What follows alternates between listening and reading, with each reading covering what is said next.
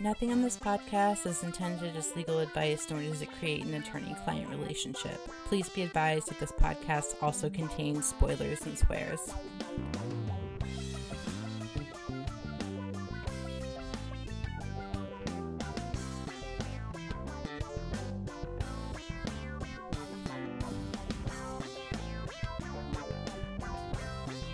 Welcome to Murder, She Woke, a podcast about indistinguishable male white doctors.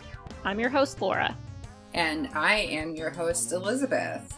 So, Laura, can I tell you a secret? Yes. One day you're fine, and by you, I mean me. And the next day you're shopping for a cat stroller on Amazon. So I just want to, let you know that's where my head's at right now. I don't really understand the implications you're making because I've had a cat stroller for a year and a half now. Well, this cat stroller is going to take my cat on a cross-country adventure because, as you know, I'm moving and everything is a disaster and a mess, so that's fine. But how have you been? I hear it's been exciting over at your place. Yeah, I don't know that I would say exciting. So I do have to say that we take our Sir Catechus Finch on backyard adventures in the stroller, just from one side of the yard to the other. But he enjoys it. Are there birds? Does he get to see the birds? He does get to see the birds. Excellent. That's how you know it's quality cat material. It's whenever you have birds involved. So I had a big birthday. Not a big birthday. I had a birthday. That was nice. Michelle cooked me sautéed crab legs and grilled lobster. So that was a nice little feast. We also had a big event on our podcast page. Would you like to talk about that? Yeah. So we got a whopping 1-star review. Mm-hmm. And unfortunately, this person just kind of gave us the 1-star review and left. We didn't get any kind of... Well, I guess we got a 1-star rating. We didn't get a review. So yeah, there was no constructive feedback. There was no, you should talk more or less about cats. There were no, you can't just leave a 1-star review and jet. You gotta give us some guidance. Right. Yeah. So if you're out there, Mr. or Mrs. 1-star review, hit us up, email us. What's our email? It is on our show page. I forgot what it is. It's something. But we also have a website, and you can go there and send us constructive criticism, or you can send us... just let us know. Let us know. Or you can just tell us how terrible we are, which is fine, because, you suck, whoever you are. I still think it was that guy from The Thing that we talked about. It probably was that guy from The Thing. Can we call him Brian? I feel like his name is Brian. It's definitely not Brian, but sure, we can call him Brian. If you're sure that's the one name he isn't, then you're not accidentally going to name him and risk further bad reviews. So shout out to Brian. Oh, so I have really gotten into Wordle lately. Have you tried Wordle? Yeah, I'm not very good at Wordle. I find that very hard to believe. You have an outstanding vocabulary. That's because I read War and Peace instead of having friends when I was in high school. I'm going to give you a Wordle tip. That the words are not plurals? No, I didn't get that far, but I'm saying, do you have a first word? No, I've looked at different strategies, and I've been playing long enough to theorize that those strategies just don't work for me. Before I gave up because I didn't want to be a joiner, I'll give you my first word. Because if you look at this word, this secret word, it's not the word. But the trick is that it has most, if not all, of the most common letters used in words in it. Do you know why the QWERTY keyboard is the way that it is? Yes, it was because most people are right-handed, and the guy that invented the typer thing, everyone was clogging up the keys. So he put the most used keys on the left side. Yes, and he also tried to space them out enough so that you weren't hitting the same area of the keyboard over and over again. which is why you have, your E on one side and like the vowels are spread out. Also, that is where the saying mind your P's and Q's came from. So something to do with like there was a person that had to like clean the keys every night, and you have to like take the keys off. This was like back in I don't even know when this stuff was invented, but you had to take the keys off and clean them. And if you weren't careful, you would put the P's and the Q's on backwards, and it's not quite the same letter. That's also like the kind of same thing where upper and lowercase letters came from in the old-timey days. Like you would put the capital letters at the top, the upper part of the case, and the small letters on the lowercase. And I think, so we're just full of useless trivia on keyboards. Yeah. So if you want to know the secret word, my special word, you can donate to our Patreon, which is also on the website, or you can send me money directly. And what's our website address? It's murdershewoke.com. Hey, Laura. Do you want to discuss a season 1, episode 21, Armed Response? Yeah, maybe we should just cut to the actual podcast now. So we start this episode where a very, I don't know if angry is the right word, a very animated white man in a hat is yelling into a car phone. I think it's about a contract. You can tell that he's a lawyer because he is saying lawyer words and being like a hustler. So that's how we know. And the best way that I can describe him is he looks like a human version of Rich Texan from The Simpsons. So I called him Tex. And I called him Tex because there was this really famous criminal case in Georgia a few years ago where this attorney from Texas, his name is Tex MacGyver. Tex wasn't his real first name, but his nickname was Tex. He says he accidentally shot his wife, but he shot his wife, I think it was twice, in the back. He said he was asleep. It was a very long case, very interesting case, but this guy on Murder, She Wrote reminded me of this lawyer, Tex MacGyver, who was also from Texas. So I just nicknamed him Tex. So this guy is in a limousine. He's yelling at his car phone. He's on the way to the airport. And this airport happens to be the exact same airport that we saw in episode 9, which was We're Off to Kill the Wizard. I'm not sure where we are in Texas, but I'm going to assume one of the bigger metro areas. Maybe. I don't know. Maybe it's a regional airport. Who knows? But it's the same one, the Chicago airport, that Jessica Fletcher got kidnapped at by the guy with the gun in episode 9. I thought I was crazy, and then I sent Laura the screenshots, and turns out I'm right. So yeah, that was an excellent catch by you. And it's also like I've been watching this show too much. He's going to pick up Jessica from the airport, and once she gets there, he's all turning on his Texas charm, and he's got a over-exaggerated accent, and he's using folksy sayings. And Jessica is there because she has to testify on behalf of one of his clients at a trial. But the problem is, at least for me, is that they're very vague about what the trial is. The best that I could figure out is that somebody was supposedly plagiarizing or ripping off someone else's work, and the person whose work was supposedly being ripped off was mad. And so Jessica is supposed to be a witness on behalf of the alleged ripper-offer, but she makes the comment about plagiarism, and I would just like to say, and this has been bugging me since I watched it, plagiarism is not a crime, nor is it a civil cause of action, so we'll talk more about that later. But she's there because she's an expert on plagiarism.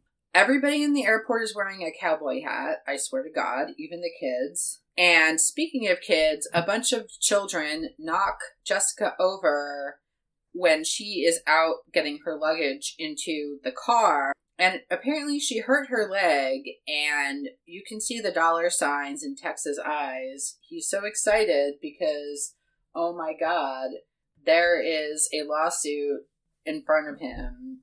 He makes all these big noises about gross negligence. He's going to get her hundreds of thousands of dollars, blah, blah, blah, blah, blah.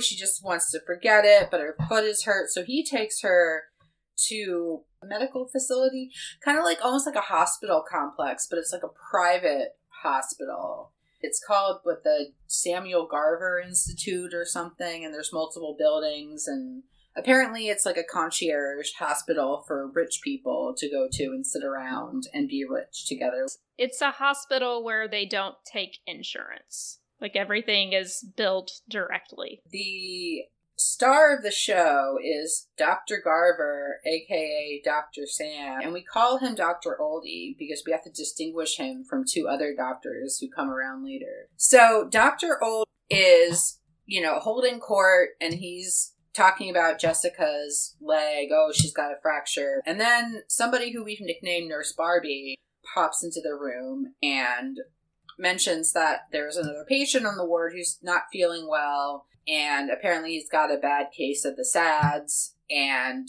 Dr. Oldie is like, yeah, fuck that, who cares, bootstraps, etc. And then Nurse Barbie kind of doesn't know what to do. But we are not supposed to like Dr. Oldie because he's an asshole. We also meet young white guy doctor, who I think Laura has nicknamed Dr. Handsome. That was one name for him. Dr. Handsome. I went with Dr. Young Guy, just to distinguish. We've got Dr. Oldie, Dr. Young Guy, and in the middle is Dr. Middle-Aged. Yes, we'll meet him in a minute. But young Dr. White Guy is supposedly a former street tough from the south side of Chicago, even though he, looks like somebody who moisturizes his hands when he goes to sleep at night. Apparently, he had to fight his way up from the rough and tumble world of Southside Chicago in the 80s, which I imagine was pretty hairy, but he didn't exactly look like somebody who would come from the South Side of Chicago in the 1980s. But what do I know? Well, he did have a chain, a gold chain, like a baddie. Yeah, so you could tell he was a young badass because he was wearing jewelry. And he wasn't wearing a tie. Some person, some carbon-based life form, wheels in an individual who I've named Loud Texas Lady because she is a loud Texas lady. I'd probably put her in her 60s. She's busted up her leg. She's bitching about how she can't, drink whiskey and fuck at this private hospital. And they're all kind of just chatting about what's wrong with them. Loud Texas Lady, she kind of reminded me of Kathy Bates a little bit. For my criticism of Loud Texas Lady, I actually kind of really liked her. She was one of the people I liked the most in all of this, to be honest with you. Because she's a little over the top, but, she doesn't give a fuck. She's probably the type of woman who, slaps doctors' asses when they walk by. She would probably do that to Dr. Young White Guy. She'd slap and make some comment about, the quality of the beef or something. The lawyer, apparently, for being busy, Tex seems to also live at the hospital because I guess he has lots of clients there. But he's, again, giving Jessica the hard sell, is insisting, no, but he's trying to shove it down her throat, and he's talking big dollar signs, and everything's bigger in Texas. Eventually, we meet Dr. Middle-Aged White Guy. He and Dr. Young White Guy are apparently enemies because Dr. Oldie pit them against each other, I guess for fun. They are bringing in a third-party doctor to replace one of them, but he hadn't decided who it was yet, so they're at each other's throat. And there's a party at Dr. Oldie's that night. Nurse Barbie isn't invited, but Dr. Middle-Aged White Guy is, and it doesn't appear that Dr. Young White Guy is. Nurse Barbie spills the beans on Dr. Sam, Dr. Oldie, to Jessica. Apparently he's some kind of Machiavellian puppet master, and he rules over this hospital complex. We don't see a lot of Mr. Oldie, or Dr. Oldie in this episode, so it's really hard to get the impression of him as, anything more than an old white guy. But supposedly he's some kind of taskmaster. They're at the fancy party at Dr. Oldie's house, and we meet two people who I had nicknamed Poopy Sleeve Lady and Wyatt Earp. Do you recognize them from anything? My nightmare. An old-timey photograph. I don't know. No. He was the manager, the baseball manager in Major League with Charlie Sheen. He was also Nash Bridges' dad in the show Nash Bridges. Poopy Sleeve Lady and Wyatt Earp are apparently a married couple. She has all the money. She's leading him around by the nose. They're bickering. She's going to go to Dr. Oldie to get her special checkup, wink, wink. And she's way too Texas, but in a very annoying way, unlike Loud Texas Lady, who is awesome. The phone rings, and Nurse Barbie's on the line, and she needs Dr. Oldie to authorize some tests. He yells at her and basically tells her to go to hell. He's in the middle of this fancy party. Dr. Oldie struts around his party. He humiliates Dr. Middle-Aged White Guy by being a catty bitch. And then he tells him that he's invited Dr. Young White Guy to brunch, so don't feel so fucking special, Dr. Middle-Aged White Guy. Did you catch that when they shake hands to say goodnight, that Dr. Oldie takes out a handkerchief and wipes his hand off? No. Yeah. Good catch. But what a little bitch. I don't know if you've ever seen Monk, that show. Oh, I love Monk. Yeah, like, I feel like that, but, like, a less adorable version. Okay, quick sidebar. So the lieutenant in Monk, what's his name? Oh, are you talking about Sotomayor? Yeah, he was Buffalo Bill in Silence of the Lamb. When I figured that out, and I was watching Monk, I'm like, I'm not going to be the same after this. Back at the compound, Jess is in the lounge, trying to get tea out of a vending machine, and there's a guy sitting at the TV staring into space, and she walks over to him and tries to talk to him, and he spaces out. He's clearly not having a good time. And this was the same guy that Nurse Barbie was talking about earlier. Barney Ogden. Barney Ogden, yeah. It's like Mr. Ogden on Ward 3 is hella depressed, and this is Mr. Ogden staring into space, which totes I get. Jess goes over to the nurse's station and starts asking for change, aka snooping around. And we meet Nurse Horton, who you've called Nurse Ratchet? Yeah, Nurse Ratchet from One Flew Over the Cuckoo's Nest. Nurse Horton is probably maybe in her 40s. Jessica's there minding her own business, and all of a sudden, Dr. Young White Guy and Dr. Middle-Aged White Guy storm in, and they are just going at it. They're bitching at each other. They're having a cat fight over God knows what, because they're just little bitches who are in competition with one another. And for Middle-Aged Guy, they makes reference to the fact that he had humble beginnings, that kind of thing. Yeah. They take it inside the office, but the walls are paper thin, so you can hear anything. Everyone's in the hallway just kind of listening. All of a sudden, we cut to what I can only approximate is a set of a 1980s submarine movie with the way the security is set up. I said it's a security guard company that looks like NASA. It has all these bells and whistles, but it's on like that weird, like, wood, plasticky. There's an alarm coming from Dr. Old Guy's house. They try to call, they don't get an answer.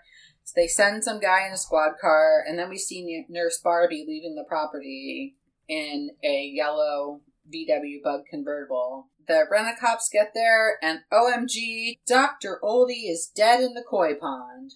The next morning, Nurse Barbie is giving Jessica a pancake breakfast in what appears to be some kind of sunroom of this hospital medical facility, and she continues to explain that this hospital is kind of like for pampered rich people. And then the old loud Texas lady, she's pushed to the table and she asks for coffee, but Nurse Barbie says, no, you can't have coffee. Dr. Oldie has prescribed carrot juice. You can't have caffeine because you're crazy enough already.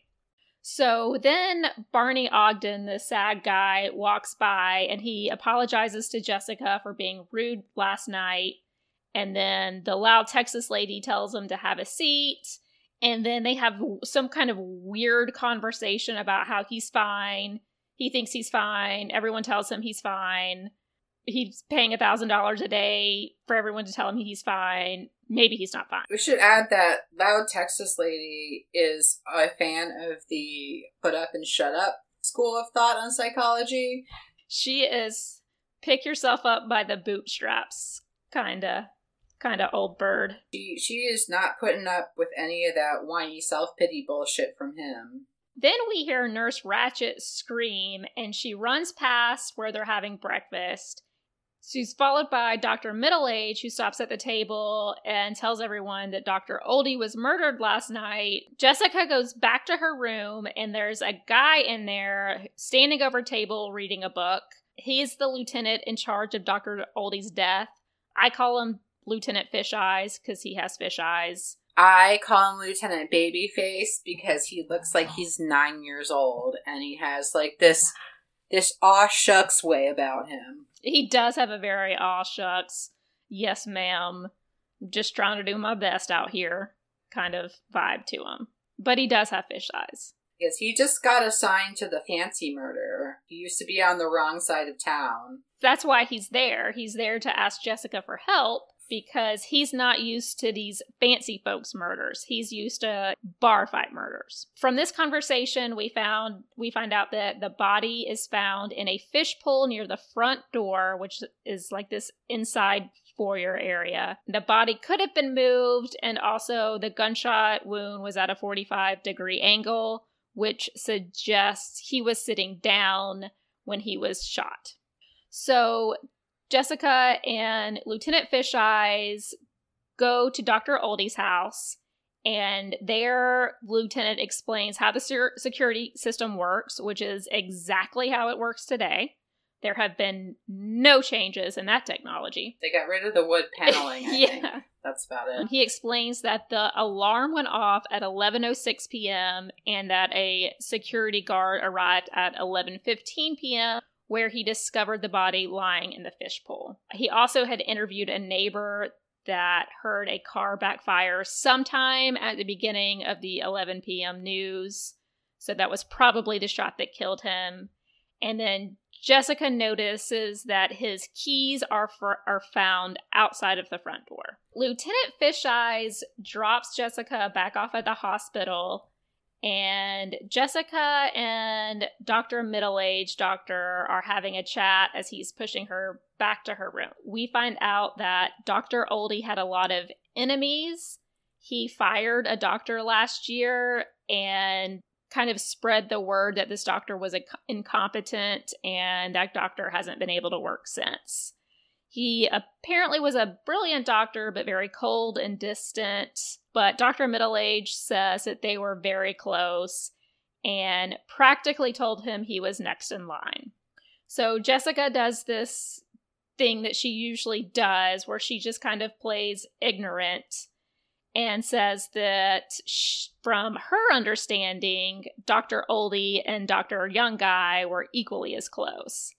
And Dr. Middleage says, oh, not a chance. Dr. Young Guy is a second-rate doctor. He's a dangerous street kid. You know, he even keeps a gun in his car. To which I say, this takes place in Texas. And I know that everybody in Texas has a gun. Literally everybody. Yes. That when you are born in Texas, they hand you a gun. And that having a gun in your car in Texas is not... I would think that not having a gun in your car in Texas is more shocking. So Jessica mentions that this new doctor they're supposed to be bringing in, this new doctor is probably going to replace Dr. Young Guy. He says Dr. Young Guy is going to get the boot, and that Dr. Middle-aged Guy is the heir apparent, and Dr. Young Guy his career is going to be over. Jessica mentions that Dr. Young must have been the doctor that this new doctor they were bringing in was going to be replaced by. And Jessica asks Dr. Middleage if he's been implying this whole time that maybe Dr. Young Guy killed Dr. Oldie. So next scene, Jessica is walking down one of the hospital corridors, and she's nearly clotheslined by this young kid walking out of Barney's room. She goes in, and Sadie, the loudmouth Texan lady, is close to follow her in. Barney explains that the kid in there was his nephew, who's only around because he thinks Barney's dying and wants to be in the will. And then Jessica kind of like makes this comment that I was a little surprised by. And she says, well, you're not dying, Barney, but maybe you wish you were. And this catches Barney off guard, and he's offended and asks what that means. And then Sadie chimes in and says, well, it means that we're tired of seeing that sad sack frown on your face all the time. There's nothing wrong with you. Why are you still here? Don't you have some place to go? And Barney says, no, he doesn't have any place to go. His wife died. They didn't have any kids. His only family is that nephew and then some random cousins in Alaska. And then Sadie asks about friends, and Barney explains that he doesn't have any friends.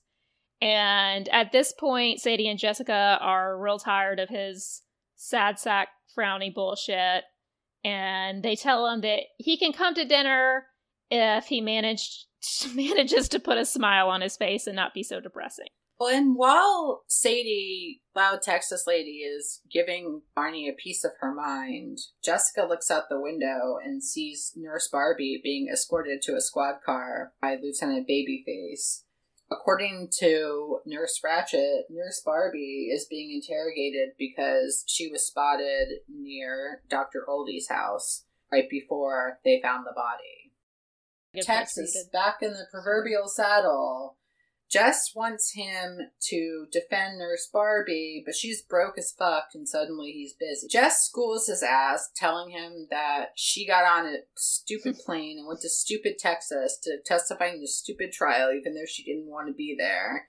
In polite Jessica words, of course. And he just kind of relents. Jess also wants to stay in the hospital to do some spying. It turns out Nurse Barbie has been released. They couldn't find any evidence to keep her. And Jess asked Lieutenant Babyface to go see the crime scene again. While she's waiting in the lobby, we see Poopy Sleeve Lady and Wyatt Earp coming back. And then she tells Wyatt Earp to go get some oil contracts. And that's the last we see of them until the end, so they're just kind of there. I also thought, like, they were kind of supposed to be another suspect, maybe. Because it's, like, implied that Poopy Sleeve Lady is having an affair with Dr. Oldie. And that she's leading around Wyatt Earp by the nose with her money. And he got sick of it and decided to assert his manhood. They had no point, except I think, like, they needed warm bodies to fill the camera shots. It turns out that Dr. Young White Guy and Dr. Middle-Aged White Guy are in charge now.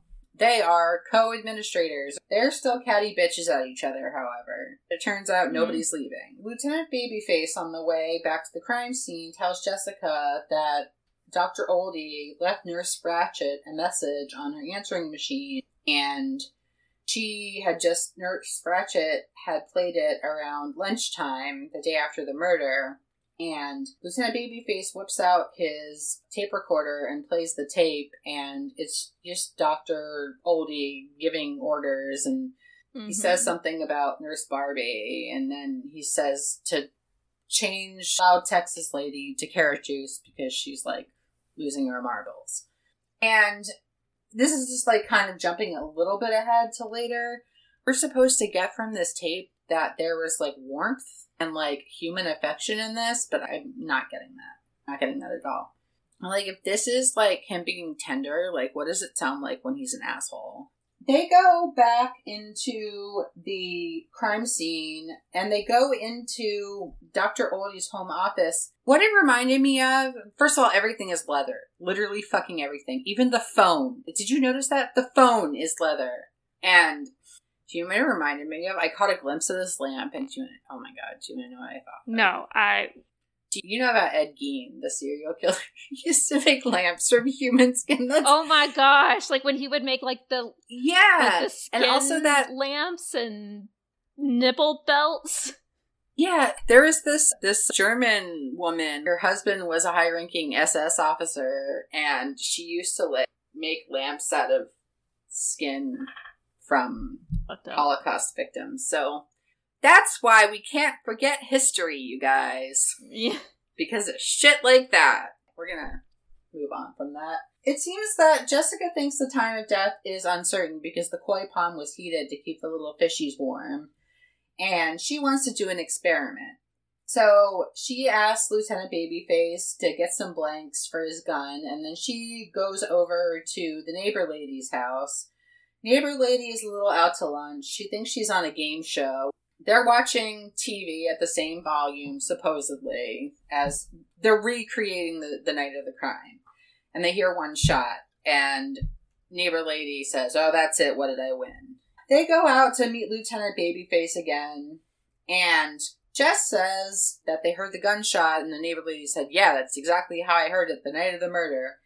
And Lieutenant Babyface says, "I have 2 shots." Jess ambushes Nurse Ratched in her office, where she is having a sad by herself. And Jessica asks this woman to kind of give her a picture of who Dr. Oldie was as a person. And she spouts off these things, and Jess says, no, tell me the real him. I guess the intimate him. And she basically says, I know you guys have been doing it. And her premise behind that is that on this tape that she listened to in the car with Lieutenant Babyface, that the Dr. Oldie was being kind and tender, did not get that. I could see where he was maybe a little more respectful towards Nurse Ratched as opposed to Nurse Barbie, but I didn't get any warm and tender. She said she hadn't heard the tape till noon, and suddenly her soliloquy is interrupted by another carbon-based life form bursting in to yell at her that there are police and they have a search warrant. I guess they're in the nurse's lounge, and they find a gun in Nurse Barbie's locker, and Lieutenant Babyface says, "Booker, murder 1," which is, I think, our favorite phrase in this whole like ongoing saga. Yeah. And she insists the gun isn't hers, and Jessica says, of course the gun's going to be the gun used in the murder. Nobody framed someone with the wrong gun. And she tells Lieutenant Babyface that he's wrong and throws up her hands, and that's the end of the scene. Did you notice that when the officer picked the gun up out of the locker, he picks the gun up by the handle with a handkerchief, I guess to preserve, evidence and preserve fingerprints. But then with his left hand, he touches the barrel, like all over the barrel. Like he's like showcasing the gun as if he was one of those cute ladies in The Price is Right. Jessica is at Tex's office, and Tex is on the phone and says something like, well, you can't arrange bail for that man. He's too dangerous. He'll be out in no time as soon as I get him acquitted, which I thought was pretty funny. Jessica is there because she wants Tex to bail out Nurse Barbie. Jessica says it's very obvious that she's being framed, but it's not so obvious to Tex. At this point, Dr. Middleage comes in and tells Tex that the hospital stands behind Nurse Barbie all the way. They support her, they think she's innocent, and they will even pay her legal fees. And he gives Tex a check for the retainer. Back at the hospital, Barney and loudmouth Texan Sadie are playing cards, and he wins gin, and he seems very happy. This candy striper comes over to them and offers them beverages, and Sadie asks for a coffee, but Barney tells the candy striper to give her carrot juice, and he'll actually have a carrot juice as well. And at this point, we have the J. Fletch aha moment. So Jessica is having her moment, and in the background, we hear conversation that Barney and Sadie are planning a trip to Hong Kong in a month. And then Jessica just gets up and Irish goodbyes out of there. Jessica gets on a payphone and calls the lieutenant and tells the person on the other line that she has to talk to him immediately. So, cut to the hospital, and so we're like in the lobby of the hospital. A bunch of people are out there. It's the accusing hallway. Uh-huh. Because it's right near the nurse's station where they had that big fight the other day. So we're in the hospital. A bunch of people are around, and Lieutenant is asking Dr. Young about the gun. Specifically, he's asking, is this your gun? Dr. Young Guy says, no, I don't even own a gun. And then Dr. Middle Age interrupts and said, that's not what you told me. You told me you kept a gun in your car. And Dr. Young Guy says, oh, well, I told you a lot of things. None of them are necessarily true. So then Jessica wobbles in on her crutches from like a back hallway and just starts berating the lieutenant, asking him why he's questioning Dr. Young Guy. And then Jessica just starts telling him how to do his job, asks if they trace the gun to Dr. Young, and Lieutenant says, well, no. And then Jessica says, this is just ridiculous. And she asks to have a word with him in that like administration room where the Dr. Young and Dr. Middle Age had a fight the other night. So Jessica and Lieutenant go in there, and then she just lays into him again, asking him, he's like asking, have you done this? Have you done that? Have you done this and that? And Lieutenant responds with, I know how to do my job. And she says, do you? Because I'm starting to wonder. And now the camera is like showing everyone's faces because everyone out in the lobby can hear this exchange. And they are a little surprised that sweet little Jessica can be such a bitch. It's also kind of important to set the scene. You have both Dr. Young and Dr. Middle-Aged. You have Puffy Sleeve Lady and Wyatt Earp. You have nurses Barbie and Ratchet. And you have Tex, like all just standing in the hallway. No explanation as to why all of these people are here, but they are. Then, in the middle of the argument, Jessica comes around the corner, and everyone is confused because they see Jessica, but they can also hear Jessica yelling at Lieutenant in this room. Then Jessica yells for the lieutenant to come out, and he comes out with like a boombox that is playing a recorded argument. Jessica then asks Nurse Ratchet, didn't we see a scene similar to this 2 nights ago when Dr. Oldie was killed? And Dr. Middle-Age pipes up about some kind of bullshit hocus pocus she's pulling, but then Jessica explains that it proves that he and Dr. Young could seemingly be in 2 places at once. She tells Dr. Middle-Age that he actually provided proof that he killed Dr. Oldie because on the morning after the killing, Dr. Middle-Age switched Sadie's coffee to carrot juice. But Nurse Ratchet hadn't heard that tape yet with those instructions because she didn't play that tape till after lunchtime. So the only way to have known about those orders was to still be at the house when Dr. Oldie dictated them. So, therefore, he was killed before 11 p.m., and then someone else had to go to the house, set off the alarm, fire the gun outside to establish the false time of death, and that all coincided with the 2 doctors' loud public argument that happened behind closed doors. Jessica then looks to Dr. Young Guy for comment, and Dr. Young Guy starts to speak, but Middle Age tells him to shut up, they don't have anything, and then Dr. Young Guy just starts spilling the beans, saying it was Middle Age's idea, but he went along with it, and then Jessica asks Dr. Young Guy to explain what happened, and then we're given one of those, like, flashback scenes. So Dr. Middle-Age went to the party, told Dr. Oldie he was leaving, but he didn't leave. After the party, he went to the den where Dr. Oldie was calling in the instructions for the next morning, and he waited for Dr. Oldie to hang up. He walks into the den and then shoots him with Dr. Young Guy's gun. Then Dr. Middle-Age drags the body into the entryway, grabs the front door keys out of Oldie's pocket, and then dumps the body into the fish pool to kind of mask the time of death because the fish pool is heated. Dr. Middle-Age sets the alarm and then leaves the house. When Dr. Middle-Age gets back to the hospital, he and Dr. Young have that staged argument in the administrative room. Dr. Young Guy sneaks out the back way and goes to Dr. Oldie's house, which is apparently only 5 minutes away. Dr. Young Guy opens the front door, which sets off the alarm. He then tosses the keys back inside and then fires a shot into the air. And then Dr. Young Guy comes back to the hospital and he sneaks back in the same way he left. and then both of them come out of the administrative room together. He also planted the gun in Nurse Barbie's locker because he knew the gun couldn't be traced to him. We've wrapped up the case, and now Nurse Barbie is walking Jessica to her car and explains to Nurse Barbie that the doctors just decided to put aside their differences to team up and kill Dr. Oldie so that neither of them would be fired. Jessica asks Nurse Barbie to write her and let her know how the lovebirds are doing, Barney and Sadie.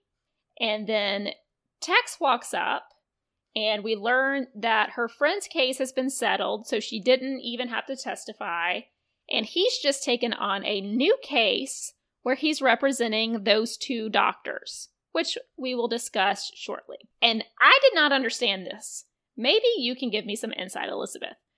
But Jessica says, okay, thanks, bye, and then gets into the cab. And Tex says playfully, oh, is that all you have to say to me after all we've been through? And she says, actually, I do have something else to say. See you in court. And then she gives like a smile, and Tex is confused, and I'm confused. The first thing that I want to unpack is Tex now representing both doctors at the same time in the same criminal trial. So if you recall from our ethics class, this isn't inherently a conflict of interest. You can, as a lawyer, defend or represent two co-defendants or multiple co-defendants in the same criminal trial. However, if it ever comes to a point where one defendant can flip or turn on or point the finger at another defendant and say, I am less culpable because of what he or she did, at that point the lawyer can no longer represent any of those defendants because the lawyer has a duty to both clients to represent them zealously. The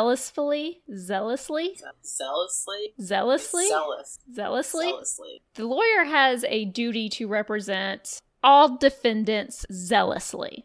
And by representing one defendant that is saying, I am less culpable because of other defendants' actions, the attorney can no longer represent both defendants kind of what's the word I'm looking for? Can no longer represent both defendants fully.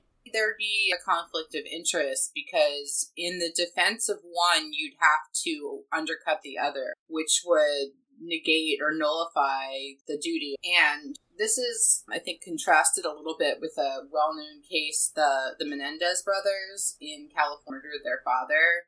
They both had the same defense attorney, who was Leslie Abramson. Edie Falco. Yes. Edie Falco. Edie Falco. Her, yes. She went back in time to these and defended his brothers. She was their lawyer in the American Crime Story. So in that case, the defense that the Menendez brothers put up was kind of a combination self-defense, battered child syndrome. They had admitted to the act, but had claimed extenuating circumstances based on abuse, etc. In that case, the party line is pretty consistent, and one of the client's interests do not conflict with the other. So in that case, it would be fine. But then there's also the issue of trial severability, and I'm not a criminal attorney, so I can't really speak to when it's necessarily prudent to separate trials or try them together, but I know in a lot of cases they will move to separate trials for various reasons. Going back to the facts of this case, I would say he can't take either one of the defendants as clients because he was a witness to the admission of the crime. And also, you can tell that from the last scene, they're both going to point the finger at each other. They're both going to blame each other. So I don't think he can take either of those defendants as clients. Well, I also wonder if there's any kind of conflict too, because he had talked about Dr. Oldie, the Samuel Garver Institute, being a client of his. Right. And him being up to his shirt sleeves in their business. if you're representing the business, or let's just say he's even handling this guy's estate, which he probably is, how does that conflict? I would say that might. If he is representing the estate of Dr. Oldie, he's wanting, from a civil aspect, wanting to get as much money out of the death as possible. Now, he would be representing Nurse Barbie in a criminal case here. So maybe it's not the same thing. I feel like it would be one of those things that I would want to stay away from. Yeah. Just because we're sitting here puzzling over it, and I don't want to puzzle over it in front of a disciplinary board. We typically advise just generally avoiding situations where that could happen. So this is not legal advice, because anybody who this applies to is already a lawyer and can take their own advice. So what do you think of the fact that Tex has defended Dr. Oldie in 4 malpractice suits, even though Dr. Oldie is supposed to be some kind of brilliant, incredible doctor? There is the kind of coloring the background of Dr. Oldie, like he's actually a shithead. His whole operation is just some glorified cash cow. And he's actually a really shitty doctor, and here's an illustration as to why. Binding that with the fact that he was really dismissive of Barney Ogden's issues and his doctors against each other, that can't be good for your patients. But then there's also the idea that medical malpractice suits are they happen for all kinds of things. Sometimes they happen because somebody's pissed. Sometimes they're legitimate. Sometimes someone's just trying to steal some money. There's a lot of bus ads in Baltimore for those attorneys with the medical injury ? Wrongful birth injury or something. And forgive me for sounding elitist, but if I am going to entrust somebody with a situation where my child was injured due to a hospital's error, I'm not going to pick the guy on the bus. Yeah. Not going to do it. Sorry. So, interesting or not so interesting in Georgia, it is nearly impossible to find an attorney to take a medical malpractice case because the standard of negligence or malpractice is so low that a doctor pretty much has to be, willfully malicious almost. It's did the doctor exercise any care in making their decision, which is a very low bar. I'm thinking of the Seinfeld incident. Do you know about that? Where the gang is watching a surgery in an old-fashioned kind of surgery theater, and Kramer is eating a box of treatments, and one goes flying and ends up inside of the patient. I'm thinking of a situation in that. Do you think that would qualify as malpractice for this idiot? In Georgia, absolutely not.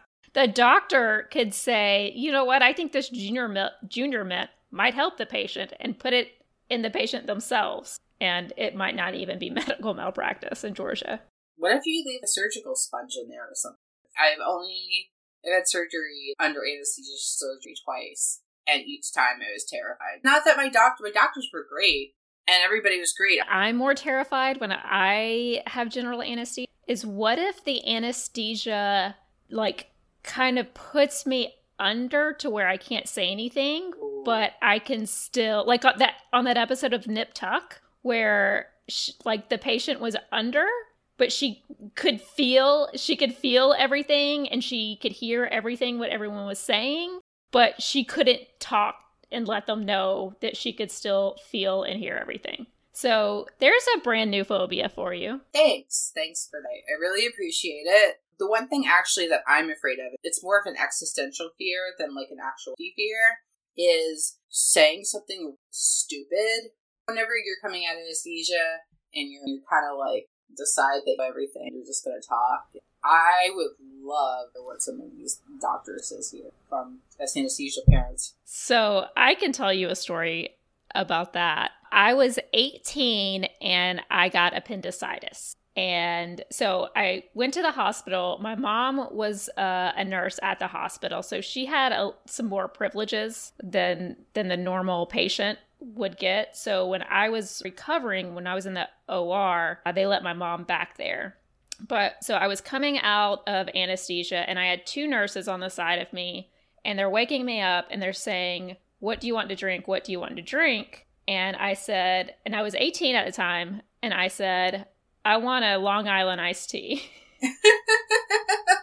And they started giggling and they said, "How about a Sprite?" And I said, "No, Long Island iced tea, let's go party." For coming to surgery talk, where all of your worst fears come true, both literal and existential. But speaking of surgery, we talked about, while we were watching this episode, potential HIPAA issues, and right. We had talked about HIPAA at least briefly before. I think it was Hooray for Homicide, where Jessica went and snooped through somebody's medical records for some information about medication, and that got me thinking. I wondered, A, is anything that's going on in this episode, would it be a HIPAA violation? Would HIPAA have existed? And number 2, I reached out to my sister to get her expert opinion, her expert witness testimony on some of these questions, because she is an ER nurse. So I phrased my questions kind of in the form of what happened in some of these scenes. If you remember, in one of the scenes, Jessica was in a treatment room. I don't believe it was her actual hospital room, but she was in a treatment room. And Dr. Oldie and Nurse Barbie are talking about another patient's treatment plan. And they identify that patient, Barney, by his name. So I asked my sister, would this be a HIPAA violation? And her response was that if Nurse Barbie and Dr. Oldie were in Jessica's room and started talking about another patient and identified the patient, especially by name, then absolutely, yes, it would be HIPAA.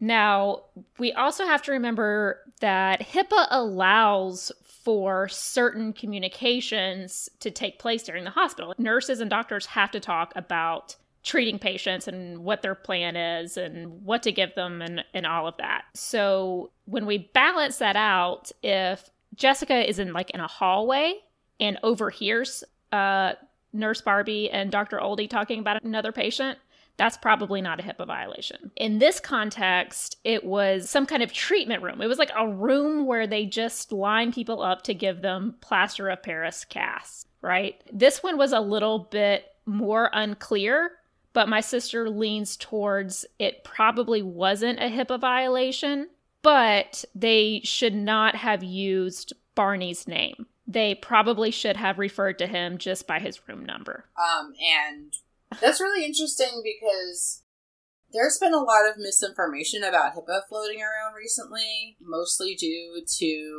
the COVID situation. And I like to refer to that HIPAA as the HIPPA HIPAA, because people with the misinformation and misunderstanding of HIPAA always refer to it as HIPPA and not HIPAA, which is the actual acronym. So HIPAA applies to medical facilities, treating physicians, that they cannot communicate your medical history to people without authorization.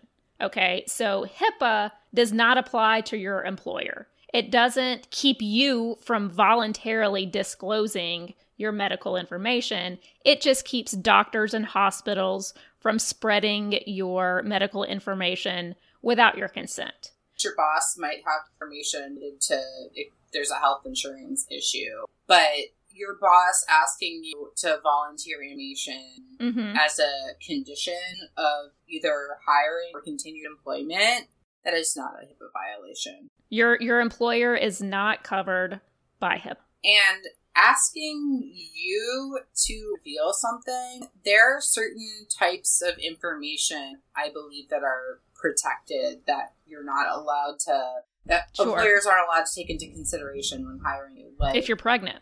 If I go in and I'm pregnant and they ask, are you planning on having children in the next 5 years or something? And I say, well, I've got a bun in the oven right now. They can't ask that because I can't factor in their decision. But if you have a disability that can't be reasonably accommodated, then it's not against the law to not hire somebody, because it's also a safety, because the reasonable accommodation is a big part of it. Long story short, if your employer wants you to be vaccinated, or if a job interviewer is asking you that, like, don't start shouting at them. And those fucking medical exception cards to vaccines are fucking bullshit on a stick, so fuck you if you do that.